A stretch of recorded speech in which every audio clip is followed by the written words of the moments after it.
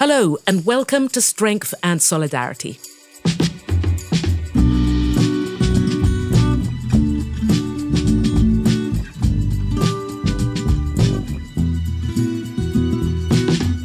I'm Akwe Amosu, here with a brand new 5th season of our podcast about the tools, tactics and strategies being used to defend human rights. And to kick things off, a litigation strategy to defeat Uganda's homophobic law and the shadowy forces exerting influence behind the scenes. And in the coda, a disability activist's insistence on joy.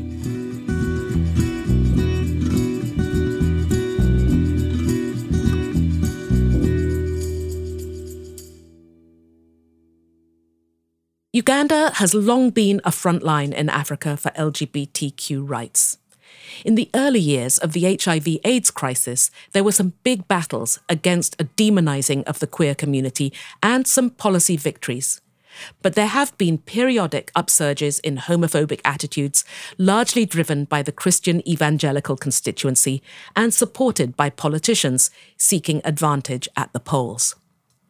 10 years ago, some legislation titled the Anti-Homosexuality Act was passed in Uganda's parliament, only to be reversed in the courts.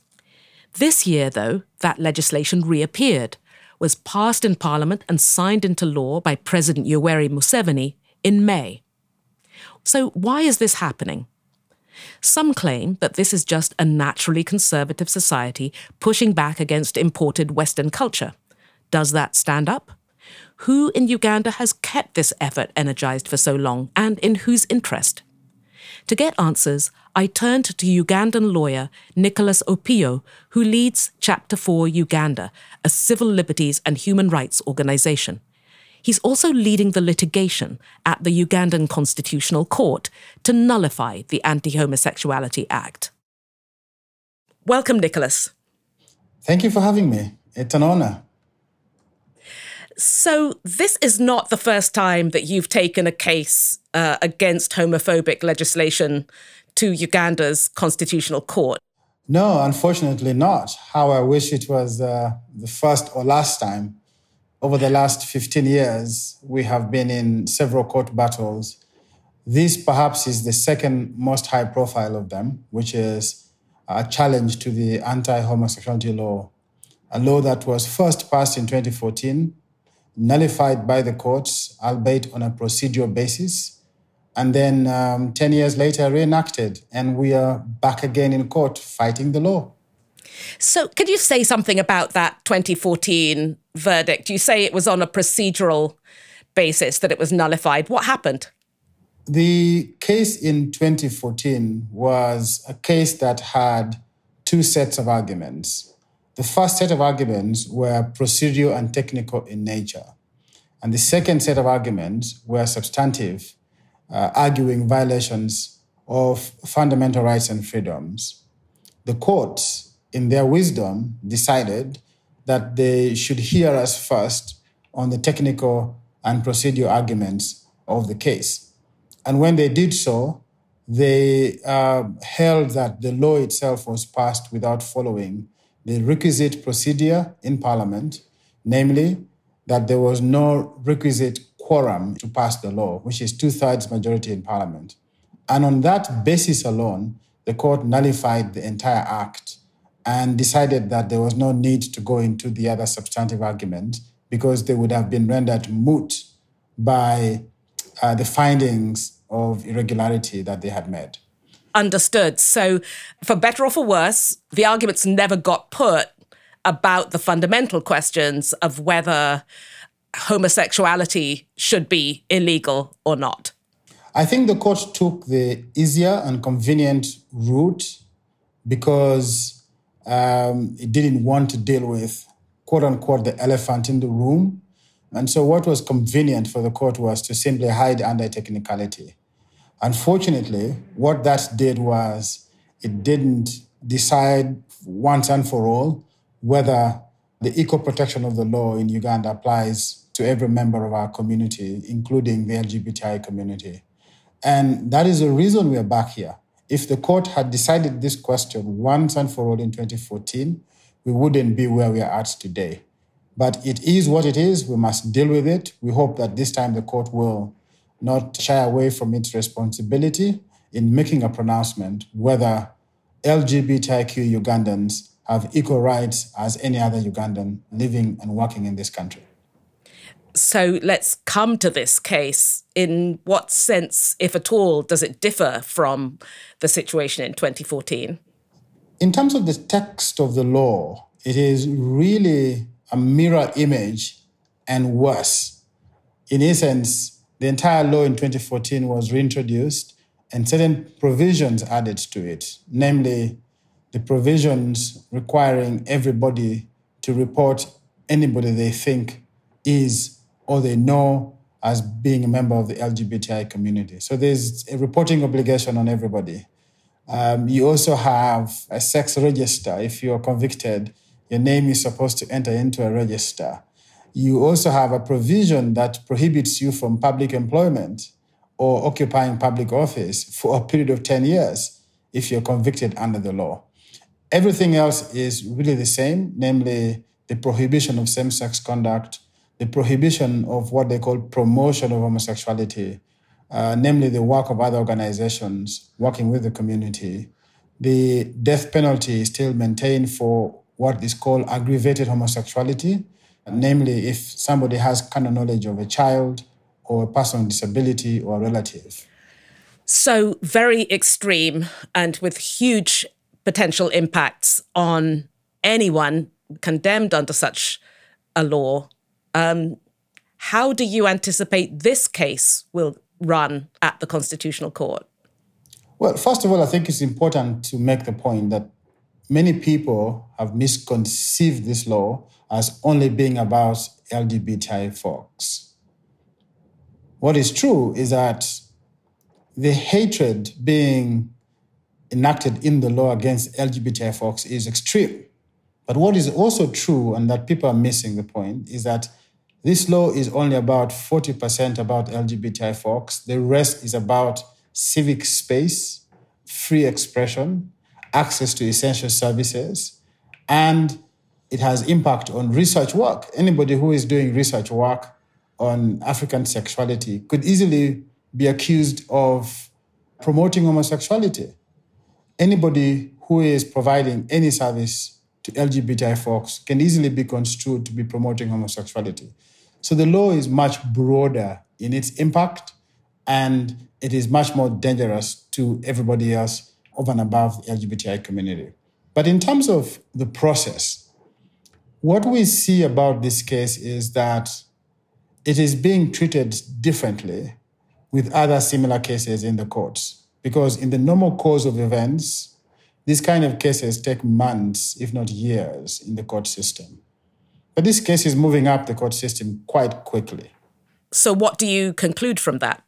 I think that over and above the impressive work of the petitioners and their lawyers, there are other external processes underway that is giving the impetus for the court to resolve this case quickly. I think that the round condemnation of Uganda by international actors, the World Bank, the US government, the European Union, and the impact of this law on the economy, as well as the foreign policy implication of the law, have contrived to make it very, very inconvenient for the government of Uganda. I'm convinced that over and above our work in court, there are other processes happening behind the scenes that are purely political, and it is the only reason I have for why this case is moving up the docket very, very quickly. It must be an interesting situation for you as the person leading the legal fight to be aware that these other dynamics are playing out. You know, in some way, you're in a court of last resort. You're trying to resolve a question of law finally and on behalf of a population that needs justice. But from what you suggest, there's a completely different set of calculations going on somewhere else beyond the reach of the court that might influence the outcome of this case. I wonder how you see that. Look, we've been here before. In 2014, a similar thing happened. I was excited when the court gave us a judgment in our favor. But upon further reflection, I sort of felt used. I felt like I was a pawn in a wider game that I didn't know. And what I'm seeing right now is that a similar situation is unfolding. And I also know that it is unfolding in two ways. It's unfolding in the way, first, that there are those who are behind this law, who have mobilized people across the country and created a false sense of moral outrage against the country's LGBTI community. They have not relented. They have applied to join the case as parties. They are involved in influencing judicial processes. But at the same time, I also know that the political leaders who have to live with this law and deal with it on a daily basis are also involved in behind-the-scene machinations. It sort of makes me feel a pawn in a wider game that I don't know. But I derive satisfaction in the fact that I've kept away from those discussions. I have focused like a laser beam on putting before the court the best case that we can put and making the case so that either way the court has the best it can get to arrive at a decision. And if this court does not give us a decision we think we should get, we have a good grounds to appeal this case to the Supreme Court. And so that is what my focus is. I'm aware of the other factors, but I don't think it should concern me too much, as the case before me is much more important than those factors. A number of interesting reflections arise. And I suppose one is that, as you yourself observed earlier about the 2014 case, the fact that it was not resolved in a way that made a definitive judgment on the issues at hand actually allowed for a refueling of the argument, a re-litigation of the process because it was not resolved. So in a way, what I'm hearing you say is that that could happen again. Precisely. If the court had not ducked away from its responsibility in 2014, we wouldn't be here. I hope that the court can do that now. But I'm also aware that the court decision may not be the final place to arbitrate the deeply seated hatred against the LGBTI community, because transphobia and homophobia has now been ingrained in the minds of many Ugandans. The court victory would be a great victory, but would only be a beginning of a wider process of mind change, of a change of social attitudes, of a change of behavior and culture that has taken a lot of time to be built up. So I hope that the court process turns up in our favor, but that once that is done, we shouldn't rest on our laurels. We should get back to the wider work of rebuilding public trust and public confidence and public tolerance of the LGBTI community in this country. Yeah, that makes so much sense, especially in a world where courts and other institutions, often perceived as elite institutions, aren't seen or are not perceived to represent the consensus in a society. And this accusation of elitism often is made in many countries now against these institutions, which are designed to resolve these questions or settle these questions. I notice you use the word rebuild public tolerance and confidence. This deep-seated homophobia, are you saying it wasn't always there? No, it wasn't the case. If you look back in time, 20 years ago, nobody cared about people's sexual orientation or gender identity. As recently as 20 years ago? Oh, yes. The campaign to begin to enact a law against LGBTI folks in Uganda only became a national concern less than a decade and a half ago, precisely because I think there were three factors that were in play. The first was a cultural war playing out in the global West and being transplanted in the backyards of countries that are viewed as allies of those global Western countries, in this case, the United States. The people who were involved in this were American Pentecostal groups who financed, who wrote the text of the law, who came to Uganda and began to mount campaigns that eventually led to the enactment of the law in 2014. The second reason really is that you have a dangerous confluence between a decadent, repressive political system looking for a scapegoat. And what better scapegoat in a deeply Christian country than a campaign against the LGBTI community? Across the African continent, countries that are facing problems, democratic credentials are questioned. People have concerns about the way they're being governed. You see homophobic tendencies coming into confluence with these Christian fundamentalist views against LGBTI folks. That has been the case in many African countries, whether it is Robert Mugabe in Zimbabwe, Goodluck Jonathan in Nigeria, Yoweri Museveni in Uganda, and many other countries that we're now seeing. In Zambia and Mozambique, same question. The third factor really has got to be what I see as the increasing challenging of the human rights normative frameworks. Illiberal democracies are beginning to question the very rationale and foundation of civic rights.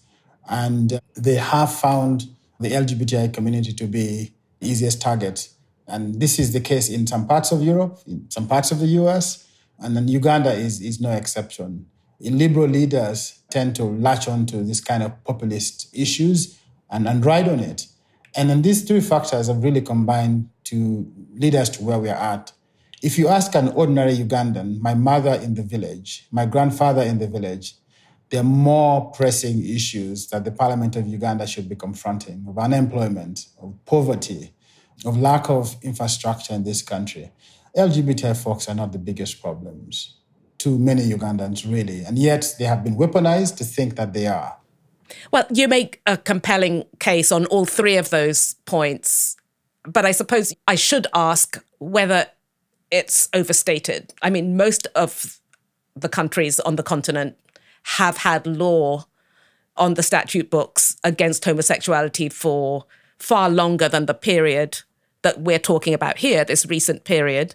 You know, are you saying that those laws are not representative of at least some kind of cultural attitudes that are deeply implanted? So in the case of Uganda, the sodomy laws are a relic of British colonial rule. They were introduced in this country in 1950. They were introduced because the British were appalled at what they called the sexual promiscuity in our society, the sexual liberalism in the periods before the British came to this country. So what is in fact introduced in this country is the criminalization of LGBTI, which is a foreign introduced law. Many have argued that that was the basis for hatred. So hatred was imported into our cultures. Many African traditional societies had varieties of gender expressions and sexual identities.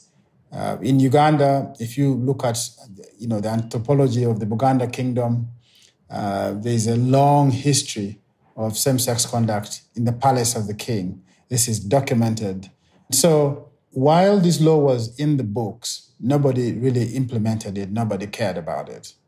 It became a key concern when these evangelical movements began to introduce their hate campaign on the continent. I have never seen a conviction under the 1950 law, precisely because the law was broadly worded as sex against the order of nature, whatever that means.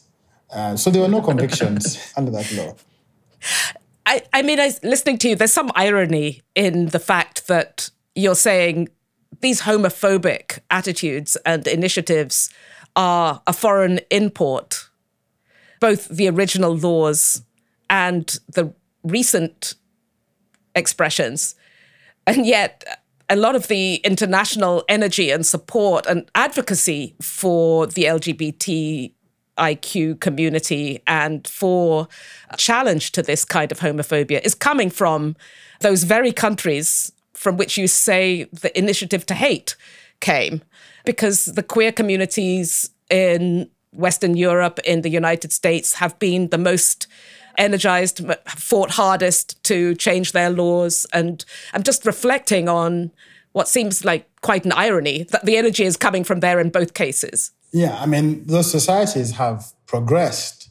Appreciation of individual freedoms and liberties have progressed over time. And there are many things that were introduced in our country when foreign forces occupied our land that those same foreign forces have walked away from. The question of same-sex conduct is just one of them. But also you have a more robust community of queer activists in the West that over the last 50 years have grown in leaps and bounds. And they're in a very advanced stage. But let me come back to this whole question about, cultural identity that is used as a justification for this law, for this hatred. First, there's no such thing as a uniform culture across the African continent, much less in the same ethnic group. There's no such thing, even in terms of dialect, in terms of, songs, in terms of our culinary tastes. There's no such thing as a uniform culture. This thing about culture has to be unpacked. We allow these arguments to pass because nobody has challenged it. But if you look carefully, the devil's in the detail. There's no such thing as an African culture because Africa is not homogeneous. African communities are diverse, both in language, in sexual expressions, in gender identity, in so many other areas. And so we've got to debunk that argument. The second thing is this thing about religion, about the African family. The African family really is a quite different family setting from the Western family. My own father had 69 children and 4 wives and countless mistresses. You can't say that is the same conception of the family that these Christian groups are seeking to defend or to use as a basis for their campaign against the LGBTIQ community in Uganda. So we must challenge those arguments, I think, and unpack them and show how deceptive they are. The third thing in Uganda and that they have used is that there is a big threat against children that the gay community is recruiting in schools.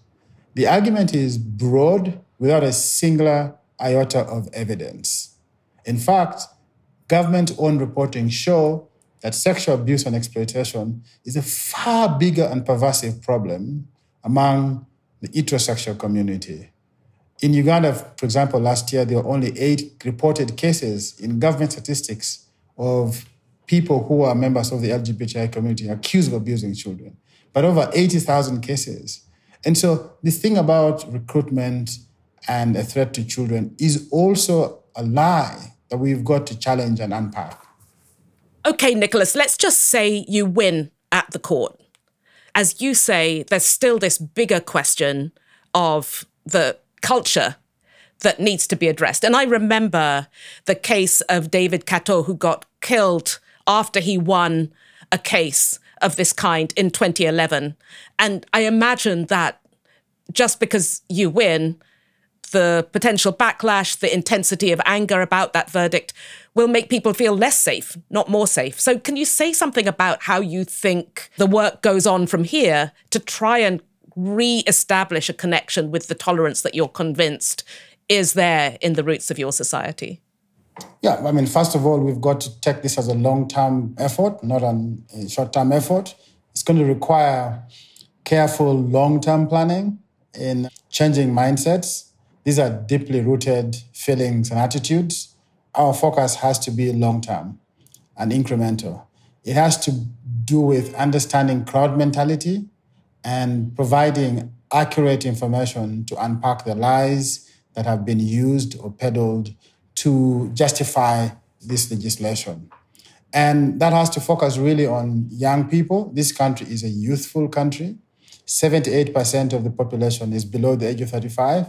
These young people have traveled, they are educated, have access to new media, social media, and are much more amenable to new information and accurate information. My experience in Uganda in small ways has shown me that a lot of the hatred is really about ignorance. People have not encountered gay people. They have this caricature of who they are. They think of them as alien. But once you encounter the community and recognize that they're human beings like me and you and asking for no special rights, but the rights all of us enjoy, you begin to have a change of attitude. So we must humanize the community. We must give them a platform and show to people that they are well-meaning members of our community who are simply seeking equal protection under the law. But it's also going to require a lot of investment in organizing communities. The LGBTI community has been fractured because of this law. People have fled the country. Leaders are feeling frustrated. So we've got to go back to movement building and empowering individuals who are in this country, who are brave enough to stand up and defend their own communities. We must create allyship for them. And I think that what we are doing at Chapter 4 is to create also new voices. We now have mothers of gay kids speaking up in support of their kids. It's the first time it's happening in this country. So we must create avenues for other actors like mothers, relatives, siblings of gay people to say, this is my brother, this is my sister, this is who they are, and we love them the way they are. And to ask people not to hate them. It's difficult to discount a mother's voice to say, that's my daughter, and I love her the way she is. But lastly, I think that there is a political angle to this.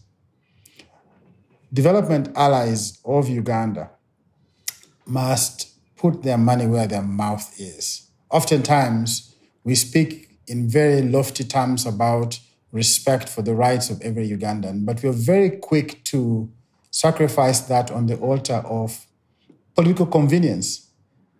Because the regime is an ally in the fight against terror, we don't hold them to the same values that we profess. So there has to be, I think, for me, better commitment to living by the values that these countries express in their relations with Uganda. If Uganda passes a law such as this and they say there will be consequences, let there be consequences. Don't threaten what you cannot do. And I think that we've got to make that point that in their development cooperation with Uganda, we have to make the rule of law, equality of every Ugandan center in these relations. Thank you, Nicholas. Thank you very much. It's an honor. I really appreciate the opportunity to share my views and to share experiences. We go to court ever so hopeful. It's difficult. It's a difficult task. It's an emotionally draining task. In my case, my social media is full of insults. But I take it as a compliment and fight through this hatred.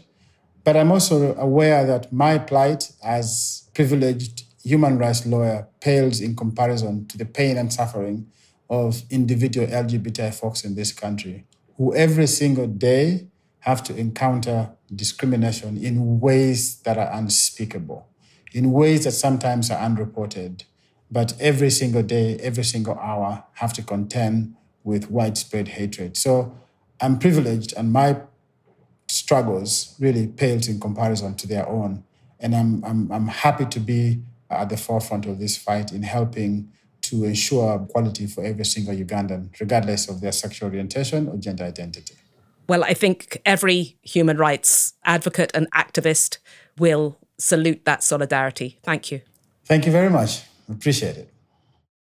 Nicholas Opio is the lawyer leading litigation at Uganda's Constitutional Court to turn back the Anti-Homosexuality Act. He leads Chapter 4 Uganda and is also currently a fellow of the Carr Center for Human Rights Policy at Harvard's Kennedy School. They, by the way, have a terrific podcast called Justice Matters. It just returned from a break with an in-depth conversation with former Human Rights Watch President Ken Roth.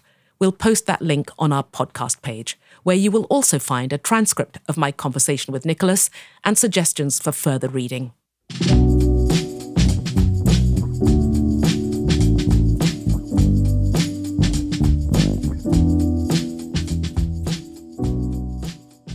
As regular listeners will know, we like to end the show with a coda, an opportunity to hear a human rights defender reflect on what gives them energy and inspiration.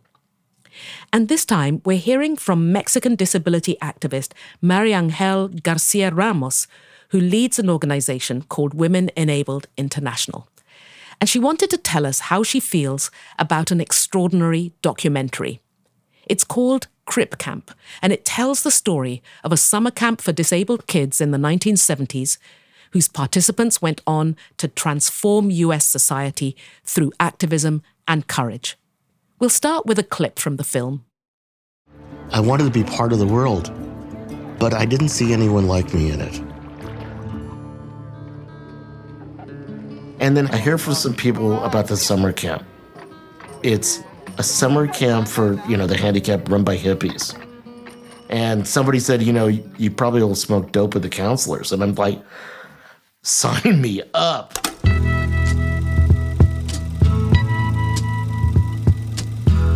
The wild thing is that this camp changed the world. And nobody knows this story. There's something happening here. Okay, so this is from the film Crip Camp. It is a documentary that was basically the story of how the disabled community came together in the United States as a movement for their civil rights and their rights in general. And it all started with a camp. It's a camp for people who were disabled. And then the connections made there led into amazing leaders.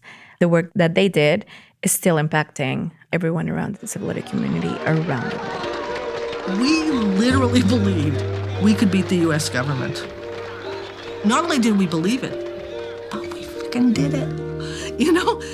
We did it. And it's like, and we did it together.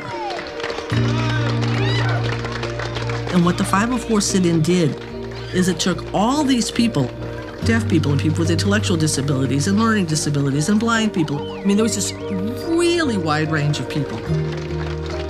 And we were all going, well, I never heard that story before, but I believe you that that's your experience of being locked up in a mental ward. I believe you that that's your experience in special ed. I believe you.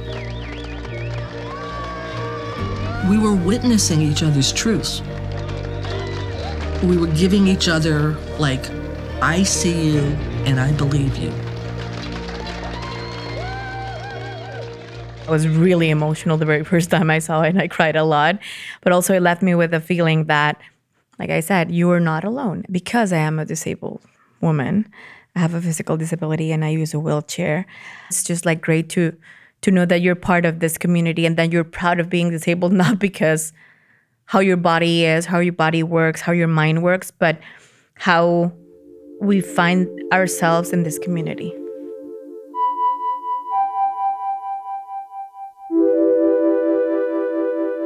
So we've always been seen like this broken, disposable beings.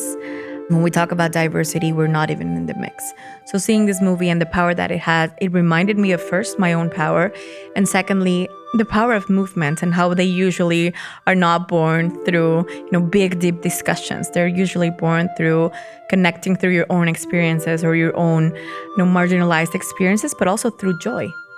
And I think that's something that is really key around that documentary, is that we're telling a story that is a story of survival, like how people are fighting to change a law and a system that sees disabled people as disposable, that it is your fault that you're like that and nobody cares about it. And it's about survival, but also the tone of the movie and the tone of the ways that they interact has a lot of humor in it, because joy is also part of resistance. We're not expected to be joyful in the bodies that we live in. In Washington, spokesmen for the handicapped were pleased. The Congress, the press, the American public has seen that we have stamina, strength, intelligence, as anyone else does. That disabled individuals, because they're disabled, are not by definition sick. The new laws say every handicapped child in the country has a right to be educated in public schools, something the handicapped have been waiting for a long time. It should have been implemented 20 years ago. Are you happy, though, or apprehensive, or what? I'm very happy. Yes, this shows that the country is waking up. Finally, after all the pressure and after all the agonizing and after the humiliating treatment people were treated in Washington, D.C. and in San Francisco. So, Crip Camp is something that inspired me in a way that I think narrative is key for everything. For years, people have told these stories about us without us. They've told us that we don't belong in particular places. We don't belong in politics. We don't belong in fashion. We don't belong in art. We don't belong as actors and actresses in movies. We don't belong in sports. And I think this movie had a very immense cultural impact.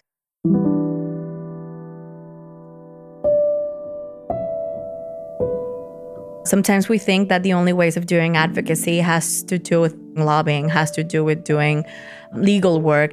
And most of the time, the advocacy has been done in the content. It's been done with the people. It's been done in social media.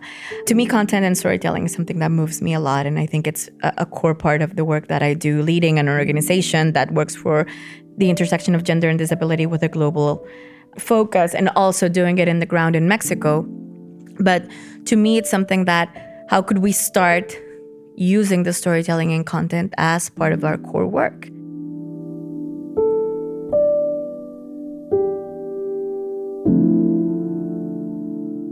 You know, we've worked towards putting women with disabilities in the cover of Elle magazine, all wearing Gucci, because we weren't allowed to be in that space. And we tried and we made it happen. Now we have models with disabilities. We started doing this series of disability talks in our sites and our content, talking about sex and talking about different issues that women with disabilities encounter. And we actually did this instead of a stand-up comedy. We did like the sit-down comedy thing.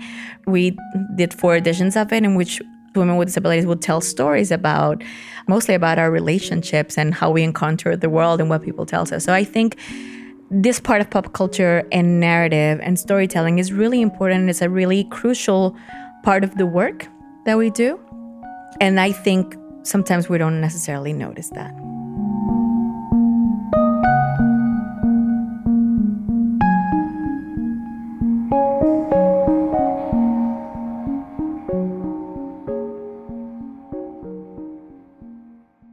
Thank you, Mariangel Garcia Ramos.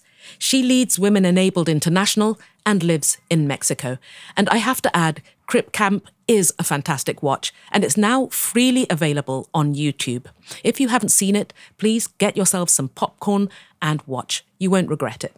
That link will be on our podcast page.